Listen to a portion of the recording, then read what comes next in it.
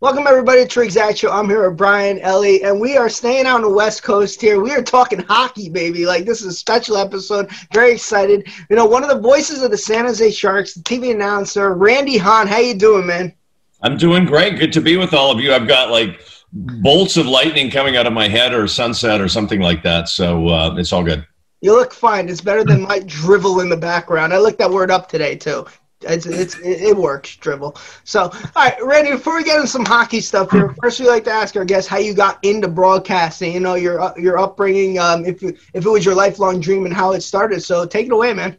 It's actually the most bizarre thing ever, but when I was 14, I used to watch the kids for the neighbor next door, and he worked at a TV station, and he asked me if I wanted a part-time job picking stuff up and just, you know, cleaning up and hanging around and carrying boxes and stuff like that. So I went to work part-time while I was still in high school. And a year later, they had a radio station in the same TV station. This is a small little operation in Canada. And they asked me if I wanted to do a radio show. And I said, how much is the pay? And they said $2.25 an hour. And I said, I'm in. And so I got to be on the radio when I was 15. And that's kind of become my life's work. It wasn't a plan. I did have a background in being a sports fan as a kid growing up with the radio, falling asleep in bed, listening to games and stuff like that. But I never really knew I wanted to be in sports. And I didn't really start out in sports. I was just spinning records on Saturday and Sunday afternoons on this small little radio station in Canada and reading the news off a printed sheet that came out of a teletype machine, which none of you can probably relate to. And then it just morphed into more and more. And my dad at some point decided that I should probably get a real job because this would never lead to anything. And I should work in construction with him in the summers and then go into real estate because that's where all the money was. And I tried that and I hated it. And then eventually I just kept doing this. And so far it's worked out as long as I don't screw it up. Right. So what was your first sport experience? My first sport that I ever called was the play-by-play of a dog sled race. Wow. Yes. Not Iditarod, because that would be like saying, yeah, the first thing I ever did in football was the Super Bowl. Because if you know anything about dog sled racing, and clearly you do, you know that the Iditarod is the pinnacle. That's the cream of the crop. You don't start there. You work your way up through the minor leagues. So this was a small little dog sled race in my hometown. It was our winter carnival, and it wasn't really the play-by-play. It was actually the paw-by-paw. That is, I swear to God, that is the first thing that I ever described that that was close to athletic. I mean, it was canine athletic, but you know, the driver, or I mean, of course, you guys know this. The person who is on the dog sled, the human, is the musher. The musher. There's some athleticism in there. You know, you got to crack the whip and hang on and, not fall into an icy crevasse and die. So, that's what I did. The paw-by-paw of a dog sled race.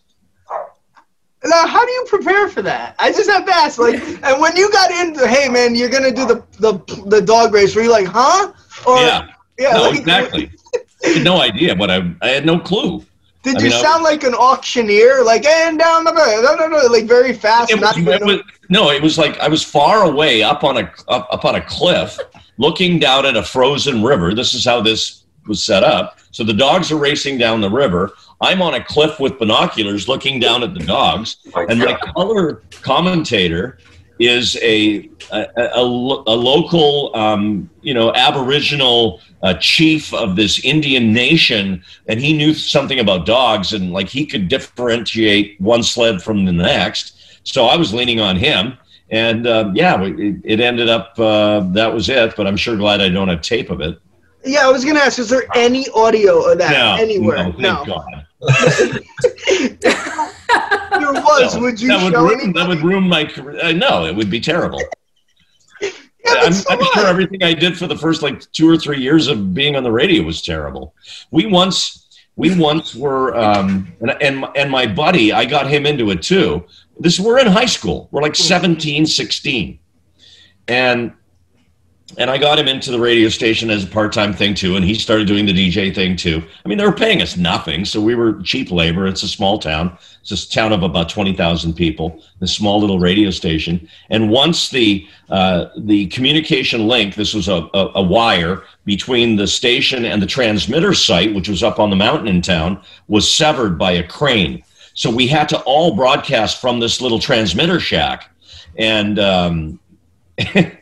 and we went up there on a Saturday night. We're playing. We had no turntable to spin records, so we had to play music off our cassettes. We had our own homemade cassettes, and we're playing our own songs. And our friends were coming up there, and they couldn't call us because we had no phone. There's no cell phones then. So they were driving up to this location and just telling us what to play. And there might have been beer involved, and we interviewed squirrels, and yeah. So that's amazing. We had a free reign to do whatever we wanted, pretty much. And God bless the people that gave us the chance to be on this radio station, because we kept them on the air, and we did our thing, and we were kids, and they let us have the keys to this expensive equipment and all that. But it ended up being a spark of a career and a life's work. Hey, I have to say, we've done 82 episodes, interviews. That's one of the more interesting stories I've ever heard in all the episodes. So, like, God bless, man. I want to pass to Brian first, and then Ellie. Ellie's probably got a lot. So, I was going to say it's funny how I feel like a lot of people don't give announcers of especially major sports franchises a lot more credit, because you don't realize how important you are to so many people watching the games. Like, everyone knows who's doing the color commentary, who's announcing the game of your team, and even of other teams. I mean, even people like Doc Emmerich, like, I'm pretty sure he's patented the word careened, and nobody else can say that in the world. That's his thing. I've never used careened. But the thing is, nobody else can take that, and it's so important to the game and the team itself. How did you kind of find your voice? Because I know, like, if I was ever in that position, I mean, we all have that, like, stereotypical, like, announcer voice. Oh, like, the announcer voice, for the shot. Yeah, like, yeah. How did you kind of find your voice? That's a really good question. I don't think I've ever been asked that before, and I don't really know that I have a legit answer, but it's a process. And when you start out, it's like athletes. The most important thing for an athlete, aside from the talent that he has or she has, is confidence.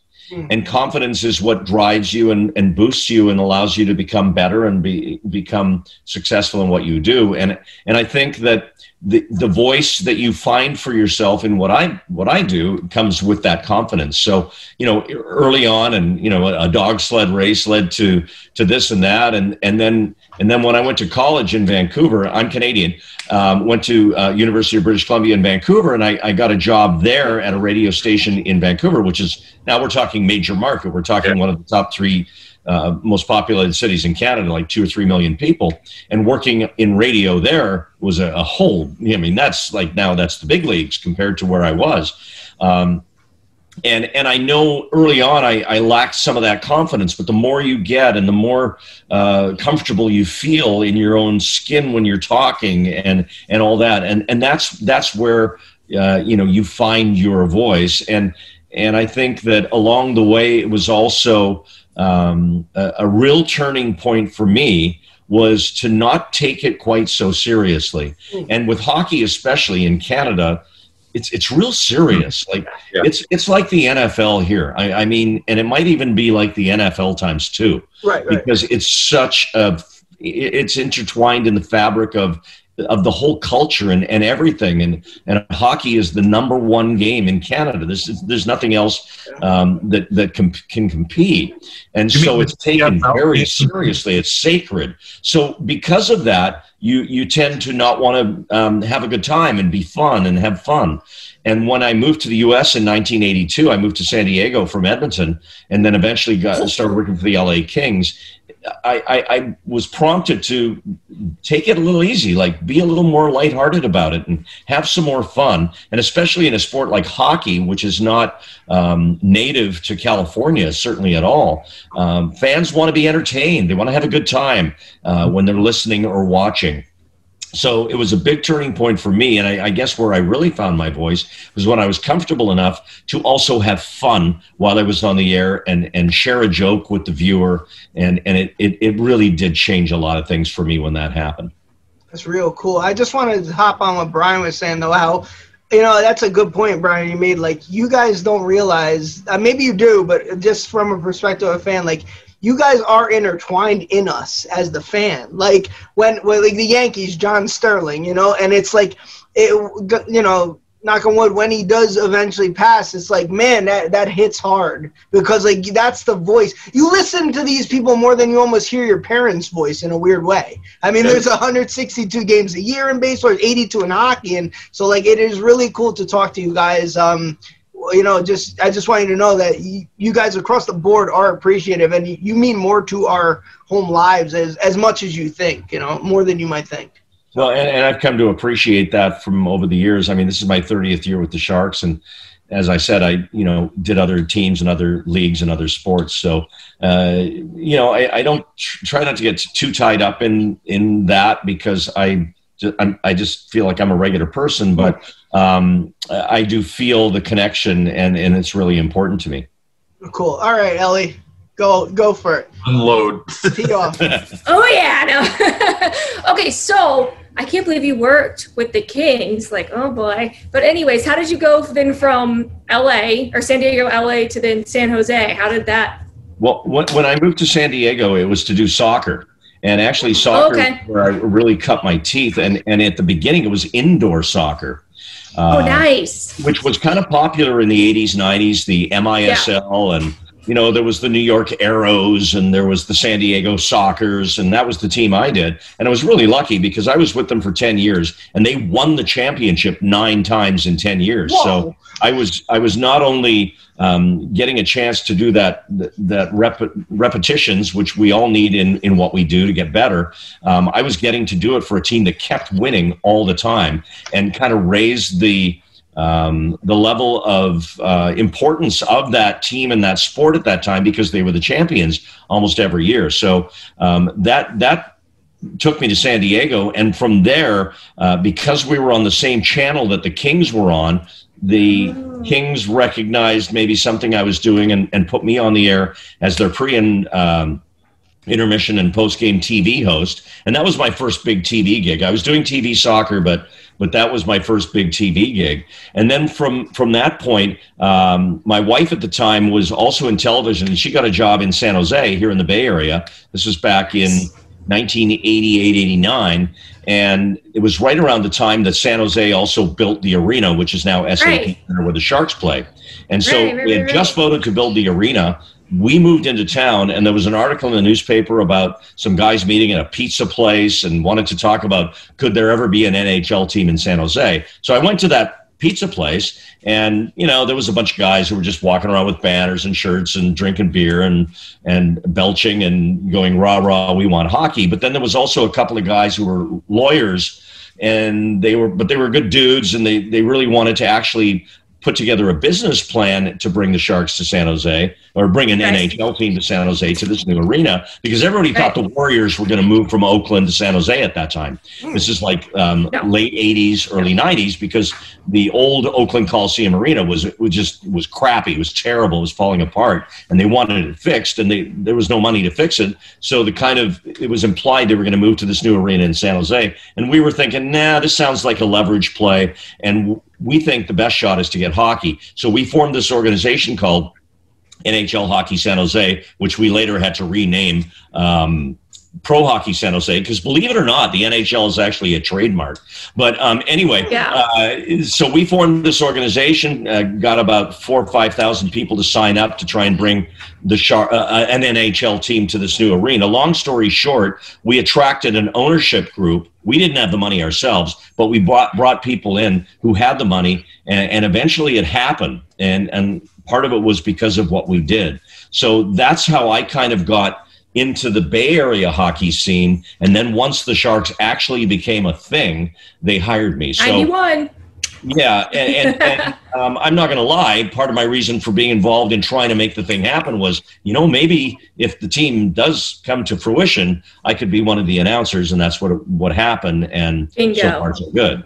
That's smart. Though. Bingo. Yeah, okay, so I got some Bay Area hockey trivia. What team was there before the Sharks?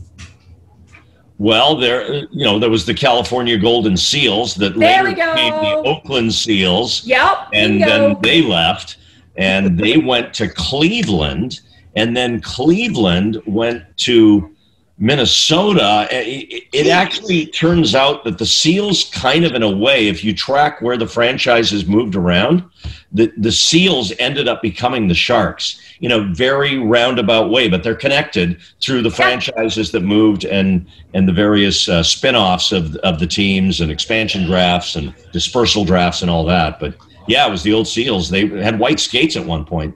That's cool. I'm so glad you answered that correctly, because if you didn't, I would have had to edit that out because I don't want to embarrass you. I'm trying to make this a non-edit show for you here. We're trying to be clean. Go on, Ellie. Okay.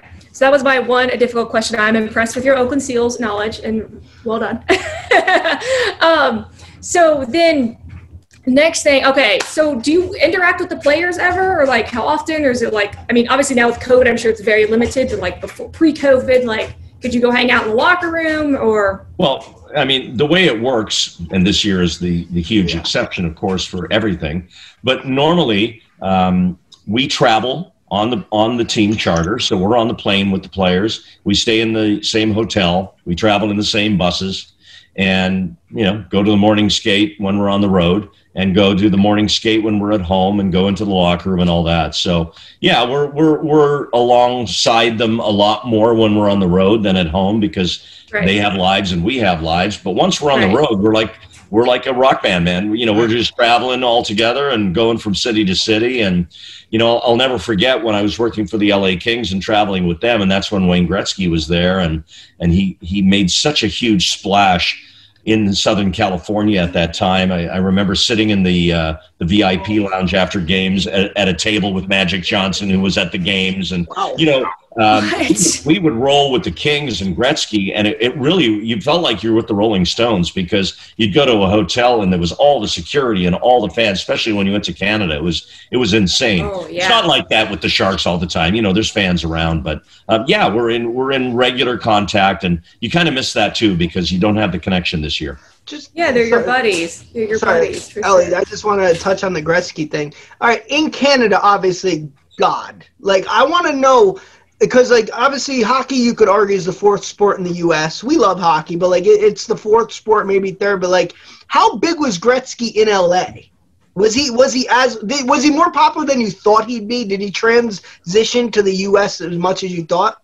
Absolutely. I think, I really believe this, that if Wayne Gretzky hadn't have gone to L.A., I'm not sure the Sharks would have happened because he sparked an interest in the sport in the most populated state in the nation.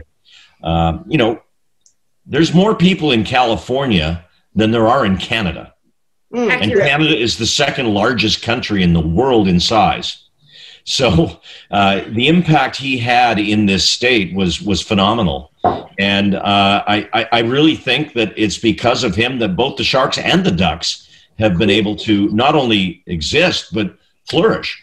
And of course, there's ups and downs from year to year, but Gretzky was really the spark that turned California and the Sun Belt into hockey. And then after that, you had the Florida teams come in, and teams like Nashville and Arizona, Winnipeg moving to Phoenix, and so on, Dallas, and so on and so on. And I really think that he had a lot to do with that, because during that time in LA, I mean, it was a big deal. I mean, I remember we had a little studio where we do the pre and intermission shows at the old Great Western Forum in Inglewood, great neighborhood, and like he would like race to get into the grounds and then get out of there as fast as you could. It's Yeah, kind of like Inglewood can be kind of rough. like going to the Prudential Center in Newark, right? And like, you know what I'm saying. But anyway, I was going to, we had a little restroom, and it was also the restroom that the celebs that would sit right at ice level along the glass would also use. So it's early in the season, and, you know, it's the Gretzky era, and I'm standing at the stall, right? And there's like 3-4 in a row. I'm trying to clean this up here for your obviously family audience. No, go on. I'm standing there, and you know, the kind of guy code is you don't look too much to the right or the left, right? You do your business and get out of there. It's not like you have a conversation there, unless you're both hammered. That's different. But I'm working, and there's a dude next to me, and he's not that tall, but he's kind of wide, and he's got his arms out and doing his thing. And I turn, it's Sylvester Stallone. Wow. So now I'm standing at the stall next to Sly, and so that's the way it was. And then the next game it would be, on the glass would be, Kurt Russell and Goldie Hawn, and then Ronald Reagan would come to a game, and he attracted that whole LA celebrity vibe thing in a way that no hockey player ever before had, and I would argue no one ever has since. It's kind of like what the Galaxy tried to do with Beckham, and it didn't really work. Out. It's just not the same thing. Right. It's a different experience, and the LA crowd that went to Laker games and tried to sit courtside with Jack Nicholson and all that, they would go to Kings games because it was that same building and that same vibe. In a big outdoor 30,000-40,000 seat stadium, it's not the same. That's a luxury suite vibe, and it's different. No, that's cool. That's so insightful, man. That was a great story.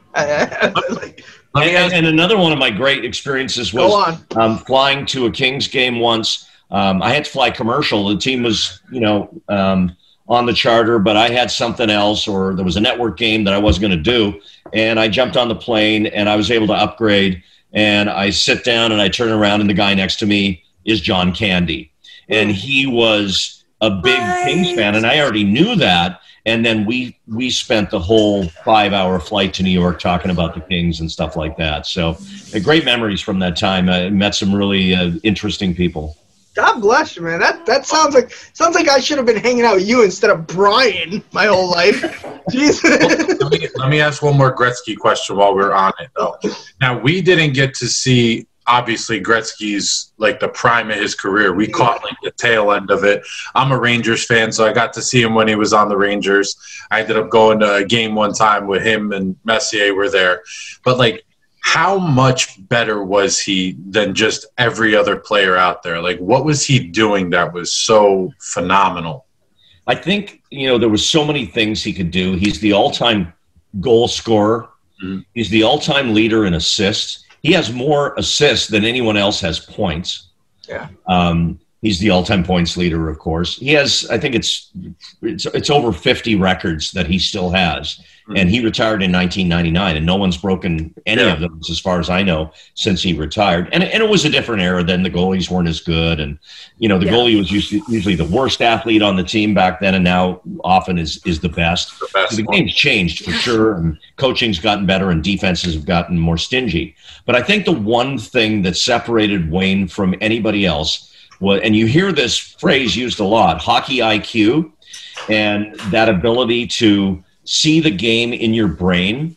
And you almost have to have it to make it to the NHL. But Wayne had it at such a high level that his hockey IQ allowed him to visualize plays much sooner before they happened than everyone else on the ice. And once the players that were smart enough playing with him figured that out, he would put them into positions so that they would make plays and he would make plays that would result in pucks going into the net. And it was just a unique vision of seeing the sport slow down. It's the fastest sport. There's no question. Yeah. It's the fastest sport. I mean, I don't include, NASCAR or anything like that. I'm talking about where humans are on their feet.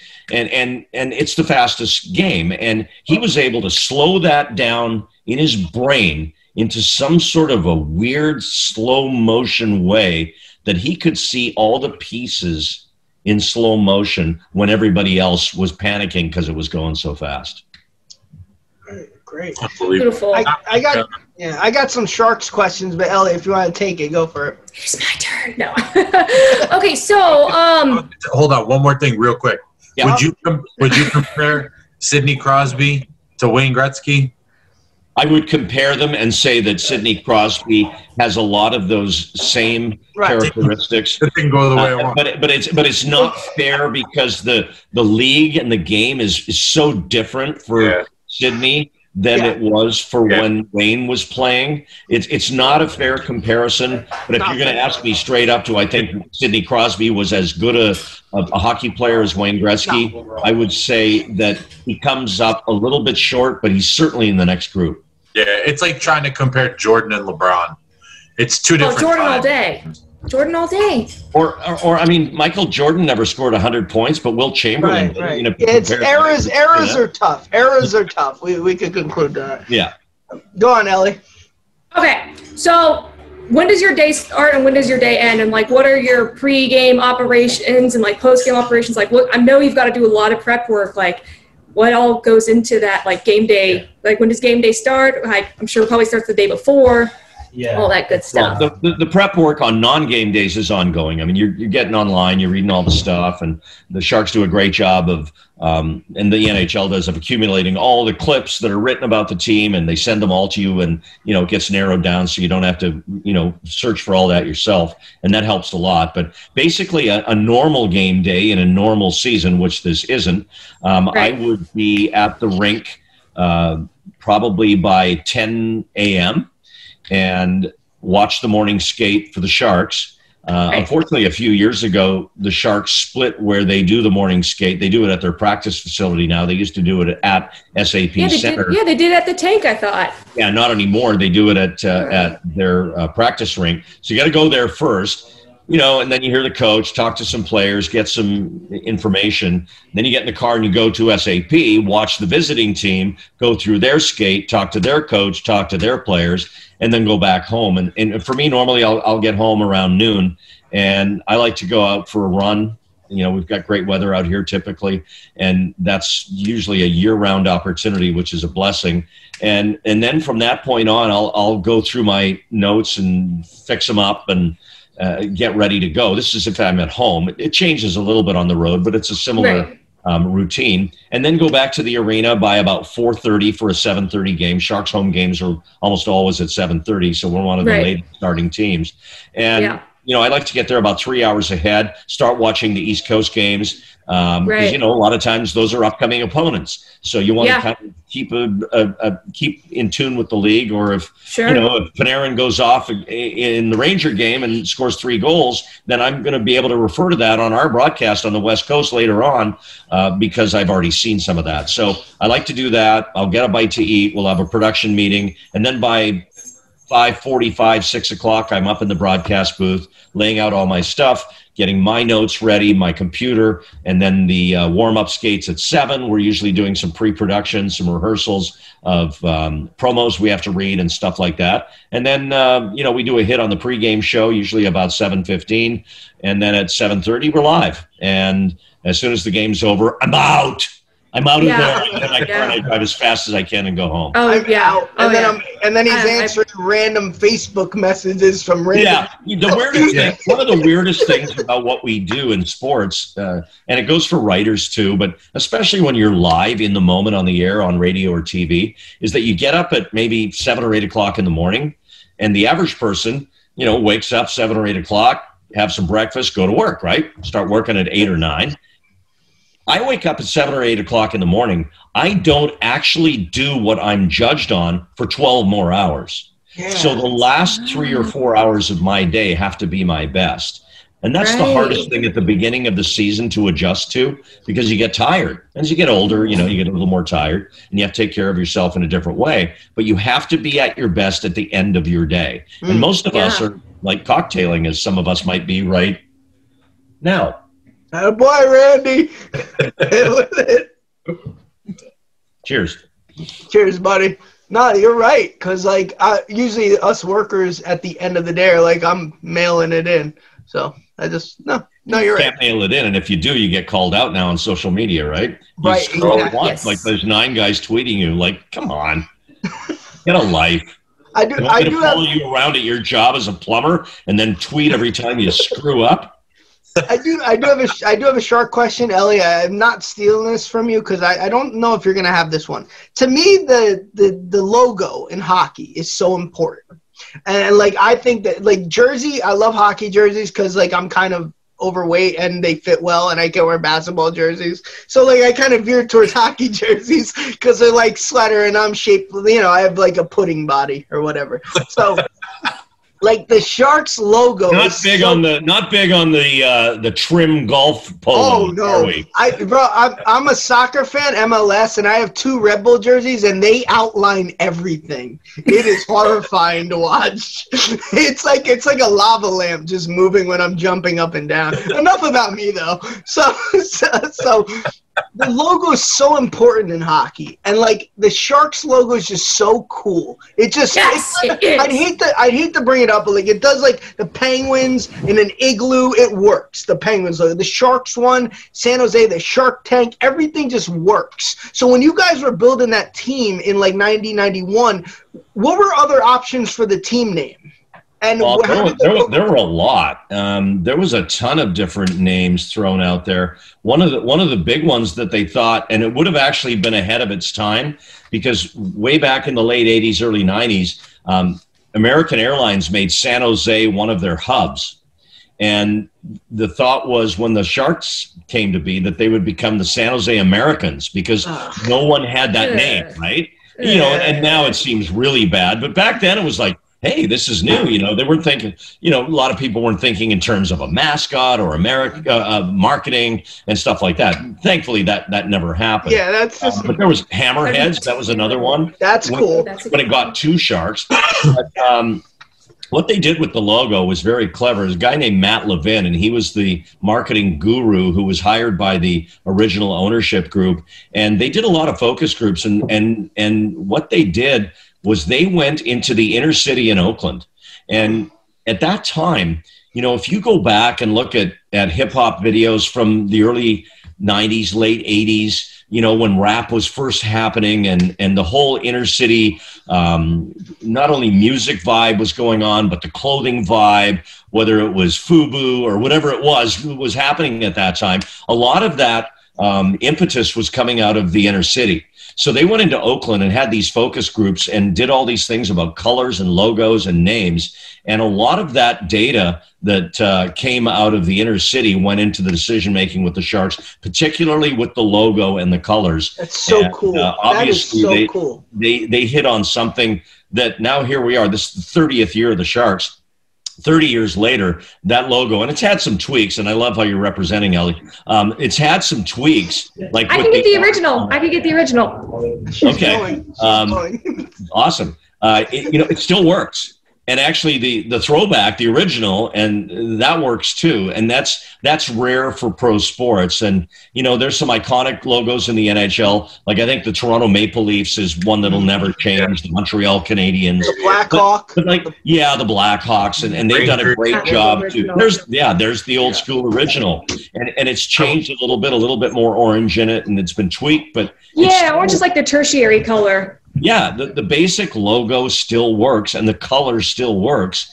It seemed trendy at the time, but it stood the test of time. It reminds me of the Charlotte Hornets with the teal and purple, and at the time people weren't for it. All of a sudden, it became like those Hornets jerseys are like iconic now. Yeah, it was like '90s Hornets jerseys. So. Yeah.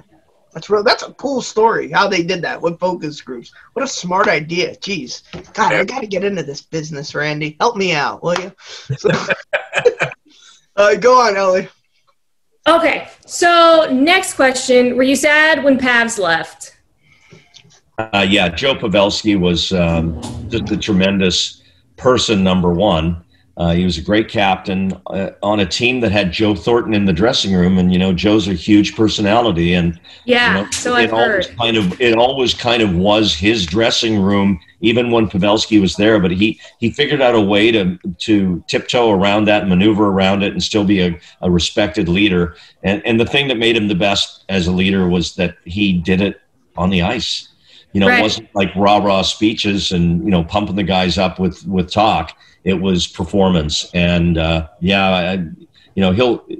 think his sweater will hang in the Sharks have never retired a jersey in 30 years, which is rare. That makes sense. Jonathan Cheechoo's not up there? Nope. No.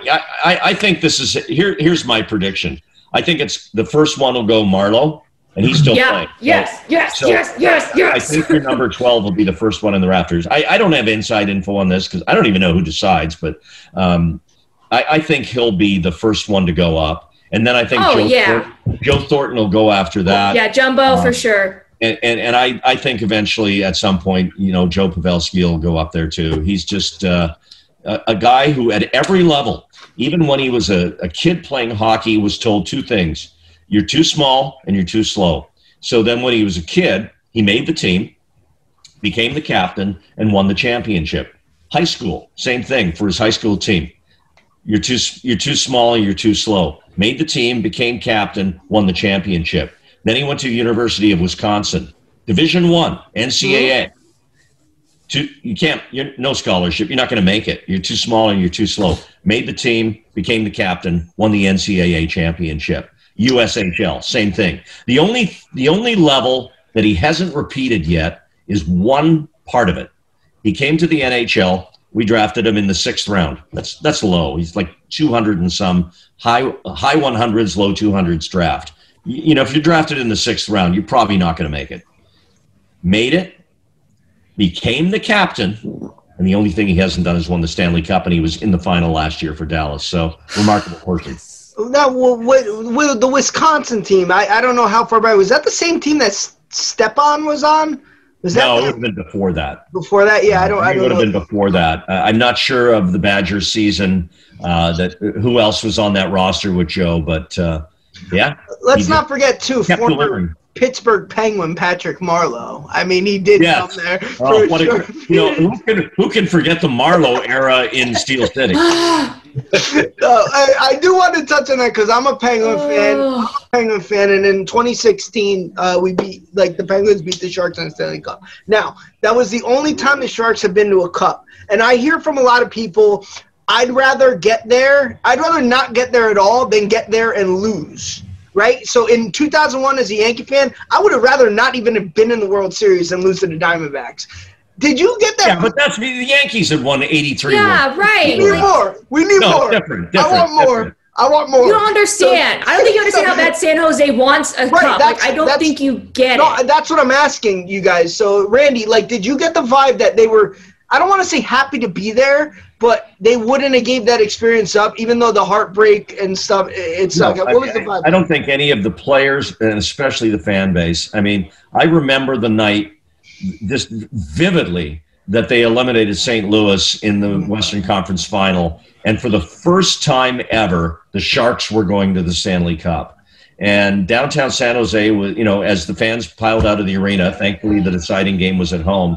It was crazy, and people were crying and hugging strangers. And, the amount of civic pride that comes from your sports teams came to the forefront in a way that it hadn't since back in the 90s when the Sharks upset Detroit, when they weren't even supposed to be in the playoffs and they knocked off the number 1 seed Red Wings back in 94. So, no, I don't think any of those players would say, I don't want to be there. I'd rather not have been there. The Penguins their speed was just better. They were a faster team. They were better. They were more prepared. They had players who'd been there, more players who knew what it took. And, it just didn't turn out, and they lost in 6. But no, I don't think anybody would ever say that they'd rather not have gone to that than lost. I like how I compared the Yankees, who were going for a 4-peat that year. Yeah. That makes no damn sense. Oh, I have a question, Randy. So were you surprised, when you think California, you don't think hockey. Like, let's just be honest. I mean, I'm from here, I'm a diehard hockey fan, but were you surprised at how over time, just how diehard the Sharks fan base has become? I would literally die for that team, basically. I would die for Patrick Marleau. He's the man, basically. You know what I'm saying? Were you surprised to see how passionate Californians could be and come behind these teams and be super supportive and be at every game? Did that surprise you? Well, I guess it did, but in a way, and this goes back to earlier in our conversation when I talked about starting that basically a fan-driven organization to try and bring hockey to San Jose. We always felt that San Jose, which is the 3rd largest city in California, it's bigger than San Francisco. Most people wouldn't realize that in population. It trails only Los Angeles and San Diego, so it's number 3. It didn't really have its own soul when it came to pro sports. There was a soccer team, the Earthquakes, but yep. that league back in those days, and MLS certainly has made huge strides and is one of the 5 major leagues now, in my view. But back then, they weren't as significant an entity or a team as far as the fabric of the community in San Jose. But the fans in San Jose, and we did the research when I was, trying to put that all together back in the late 80s. The majority of 49er fans were from San Jose area. The majority of Giants and Giants fans were from that area. Not as much Warriors and A's because of the distance that needed to be traveled to get to those games. But the money was there. Silicon Valley was in its infancy, a little past the infancy. It was starting to become an economic engine, but they didn't have a team. They didn't have that. You turn on ESPN and watch the highlights and the San Jose Blanks. And when the Sharks came, it gave the city that for the first time. And then in year 3, for them to knock off the Red Wings and go to the second round of the playoffs and then go to Game 7, eventually losing to Toronto, it galvanized civic pride. And I know that sounds like a hokey thing, civic pride. No, go for it. It isn't. It matters. And it matters in towns like Pittsburgh. And it matters in towns like Columbus. And it matters in places like San Jose, where it's something that brings strangers together that have a common interest and a love for one thing. And it's why Yankee fans would hug and high-five one another in the Bronx, no matter what other borough they were from, after a World Series win. And it was the same in San Jose. When the Sharks won those big playoff games in the early 90s, it brought people together that had never had a common reason to want to have joy over a sports team before. And then the next morning, turn on ESPN, and damn it, their city was first story, and this was the huge upset in sports. And that's what really galvanized it. And it's been pretty much a great success story ever since. And as all things, there's ups and downs, and there's good years and bad, and eras that are great and not so great. And who knows what this year will bring. But for the most part, the last 28 years since they moved from their first 2 years at the Cow Palace in San Francisco while their new rink was being built, ever since being in San Jose, they've become a huge, huge part of the community, a real fabric that brings a lot of people together. That's really cool. Ellie, you got any more? Because I got a couple.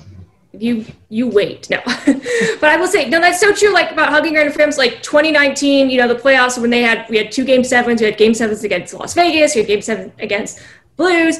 I was at Game 5 where they forced Game 6, and because everyone, you can kind of feel the atmosphere at the tank. Some people are like, oh crap, this might be it. Well, they tried, but then there's people like me, no, we're gonna do it. This is our year, and they they won that game. I think it was 5-1 or something crazy or whatever. They forced Game 6, and I remember just everyone in the stage just high fiving each other and just being so stoked. Yes, we got one more game. We have another chance. Game 6, and then when it goes to Game 7, people just lose their friggin' minds. Which, being there, how intense is a Game 7 at the tank? Well, they're all intense, but there's never, and I've done 2 World Cups for ESPN and ABC in soccer, and I've been at a lot of I've been to a perfect game.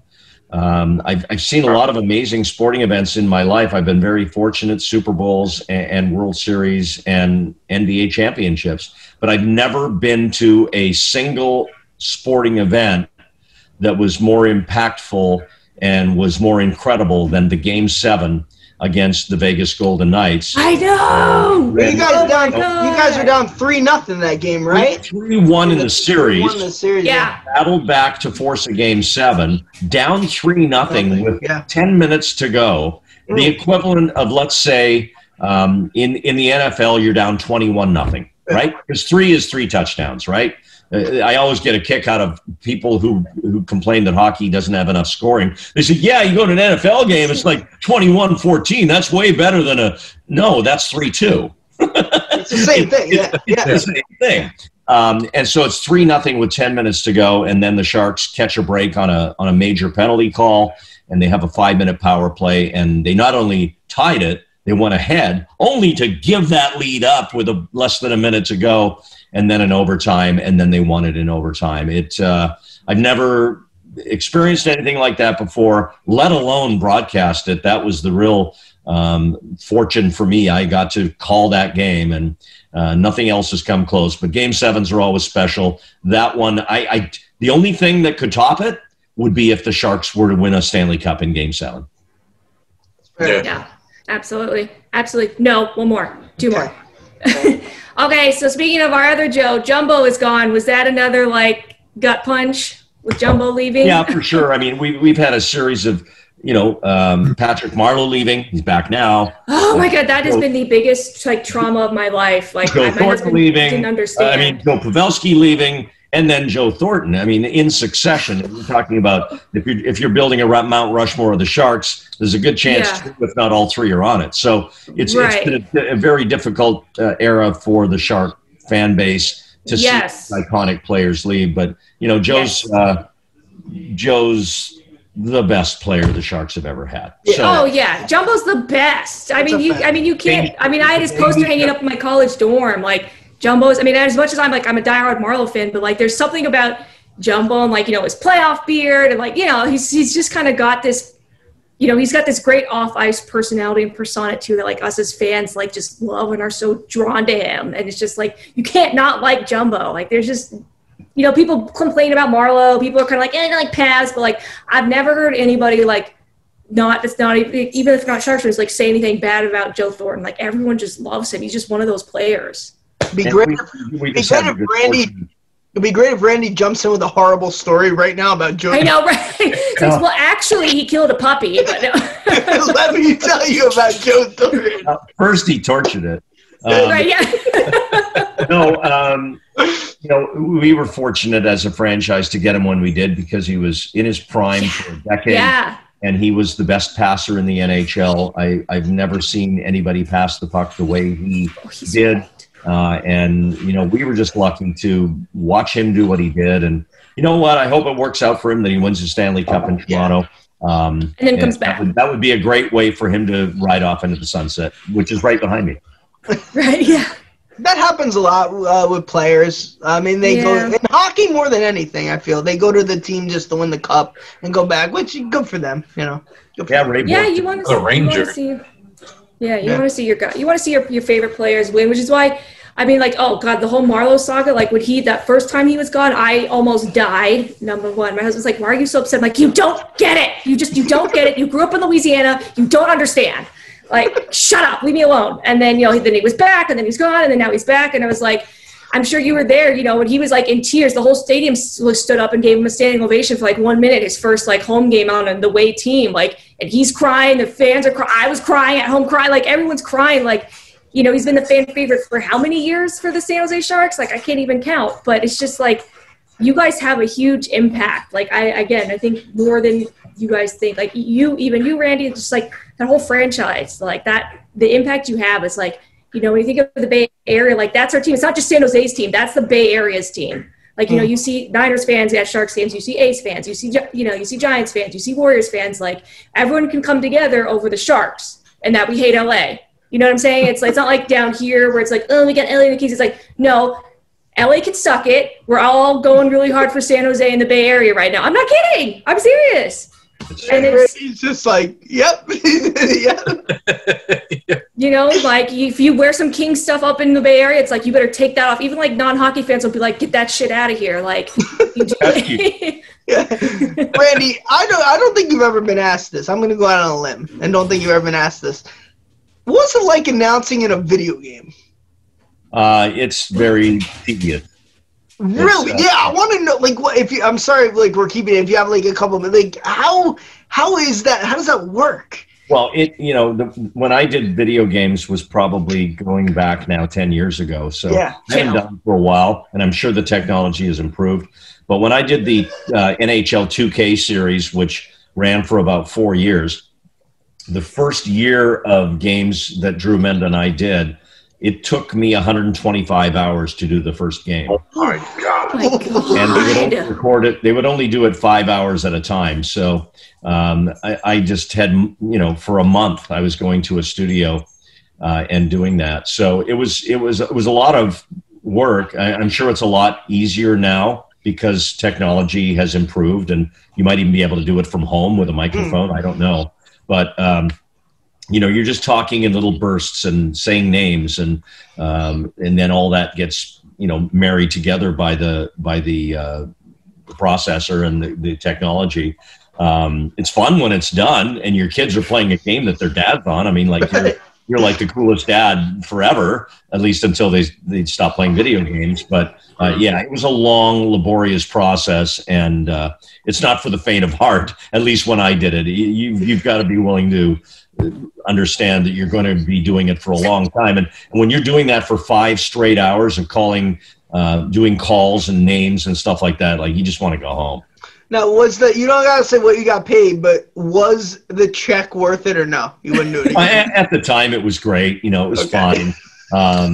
But the best non-Sharks gig I ever got was the only movie I've ever been in. Yeah, was Disney Inside Out, and they contacted me because they wanted a Bay Area hockey announcer in the movie. So cool. The movie was cast. The theme of the movie was a family in San Francisco. Yep.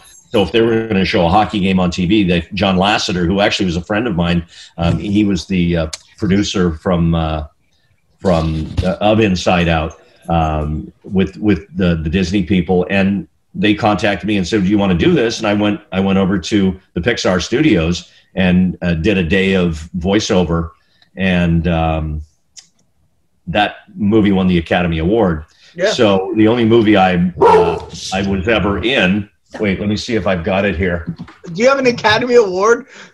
Did they give you one? Hold on. Hang on. No, I can't find my hand microphone, but for only movie I ever did, Oscar, drop mic, right? Honestly, like, I'm not. Like, there's nowhere else Randy. to go. It's like, no. It was 4 or 5 years ago, but I'm sure that Oscar is still in the mail. I'm sure it'll get here. But no, that thing was great, and there's a really interesting thing when you're in movies or television series called residuals. Yep. Oh yeah. Look it up. It's been very, very good for me. Is that because it won an Oscar? Well, it was just it continues to be viewed by so many people. Hello, it's on Disney Plus now. And thank you, Disney Plus. So there's a whole new stream. I was watching it, and I remember I heard your voice. I was like, why do I know that voice? Because I was, because the little girl played hockey, and I was like, why? I was like, why does that voice seem so familiar? No, I'm in a total of about 8 seconds of the movie. Took me a whole day to record my stuff. I know. And then when they did the trailers, I was all over the trailers that came out on social media before the movie was released. They would release these 2.5-minute trailers, and my play-by-play was all I thought, I'm going to be like one of the biggest things in this movie. I mean, it's just unreal. And then the movie came out. I went to the premiere in Hollywood. They invited me down, and I sat next to Billy Crystal, who's not in the movie, but he was invited by Disney. He's a Hollywood guy. And these Pink was there, and the guy sitting next to me, I didn't know who he was. Just a small little dude. Turns out it was Flea from Red Hot Chili Peppers. And he was there with his kids, and they were sitting next to me. And he says, "Yo, yeah, I'm in the movie too. I do this voice." And I go, "Oh, okay, cool." And then I watched the movie, and there was my son, and like this little burst of play-by-play comes on at the beginning of the movie of me, and I said, "Yeah, that's one of my things, but there'll be much more." And then I was never on again.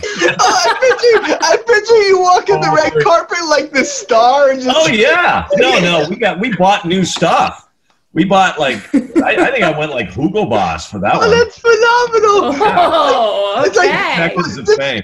picture Flea tapping you on the shoulder. Yeah, I'm in the movie too. Yeah, all right, buddy. Yeah. All right, but back it up. Right, yeah. And he's like, he said, no, I'm with the Red Hot Chili Peppers. I said, oh, drums? I think a little guy. No, bass. Like, I didn't know. All right, so we have a final segment. It's called Gun to Your Head, Randy. It's like 2 questions we ask you.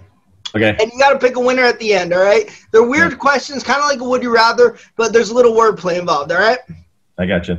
All right, so I'll go first. Would you give up your broadcast career for a Broadway career? I would give my broadcast career up for a Broadway career, absolutely, if I could sing. I'm incredible at karaoke, and Broadway is all about musical, so I'd have to be in a musical. All right, fair enough. How about Slapshot, the hockey musical? The musical. All right, that works. Yes. All right, would you rather be known as the greatest announcer ever but never announce a Stanley Cup game-winning goal, or not be known as the greatest announcer, but the Sharks win the Stanley Cup and you announce it?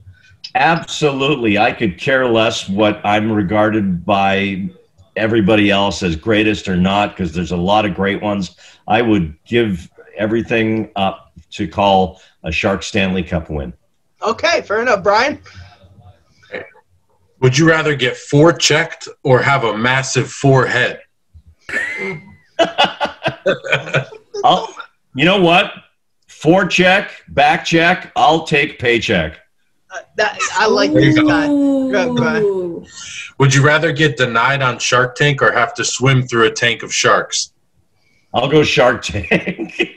I am not good swimming through a tank of sharks. The other one would be heights. I'm not good at heights. Yeah. And I sit up in a press box. Go figure. Ellie, you're up. Okay. Would you rather have SJ Sharkey as your permanent roommate, like he's in your house 24/7, or would you rather be in his costume for 2 months straight? Oh, that's a lose-lose.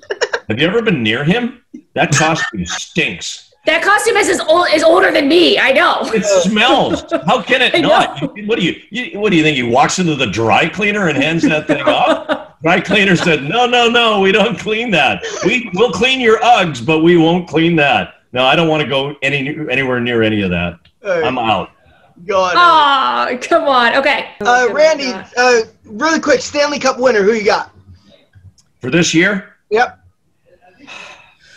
I think we're going to have a repeat. I think the Tampa Bay Lightning are going to win it again. I agree with that. Randy, this is awesome. Thanks a lot for coming on. This is really cool. Hey, you want to... Oh, yeah, sorry. Pick a winner. Yeah, oh, my God. Pick yeah. one. What was your favorite question? Oh, the favorite gun to the head question would be, would you give up being known as the most famous announcer, or would you rather do a Stanley Cup? That's the best. God bless you. There's times I need a victory, and this is the time. Hey, thanks a lot for coming on. Really appreciate it. If we could get you on, if you would come on again later on, that'd be awesome, by the way. This is really cool. All right. I'd be happy to, and I sure hope you recorded this. Randy, thanks a lot. I won't be weird, I promise. Enjoy your dinner. It's only 7 o'clock out there. Enjoy your Friday night, buddy. We're having Dungeness crab, fresh out of the Pacific Ocean. I was about to say, it's crab season, because you're not from over here. You don't know. Right, you don't know it's crab season. And my mom, this is like her time of the year. She's like, my crabs, yes. I'll have a pork roll, egg, and cheese. That's a horrible night. Yeah. Well, here right now it's about 8 degrees outside, so. Yeah. Gross. Randy, I love how you... I heard you getting ready for a nor'easter, so good luck with that. Yeah, I also love how you added comedy to this episode by saying that if Panarin scores 3 goals, that was really rich of you, because we know that ain't never happening. All right, buddy. Thanks a lot. We'll let you go, man. Really appreciate it. All right. Take care, guys. Bye. Thank you so much, Randy. Nice to meet you.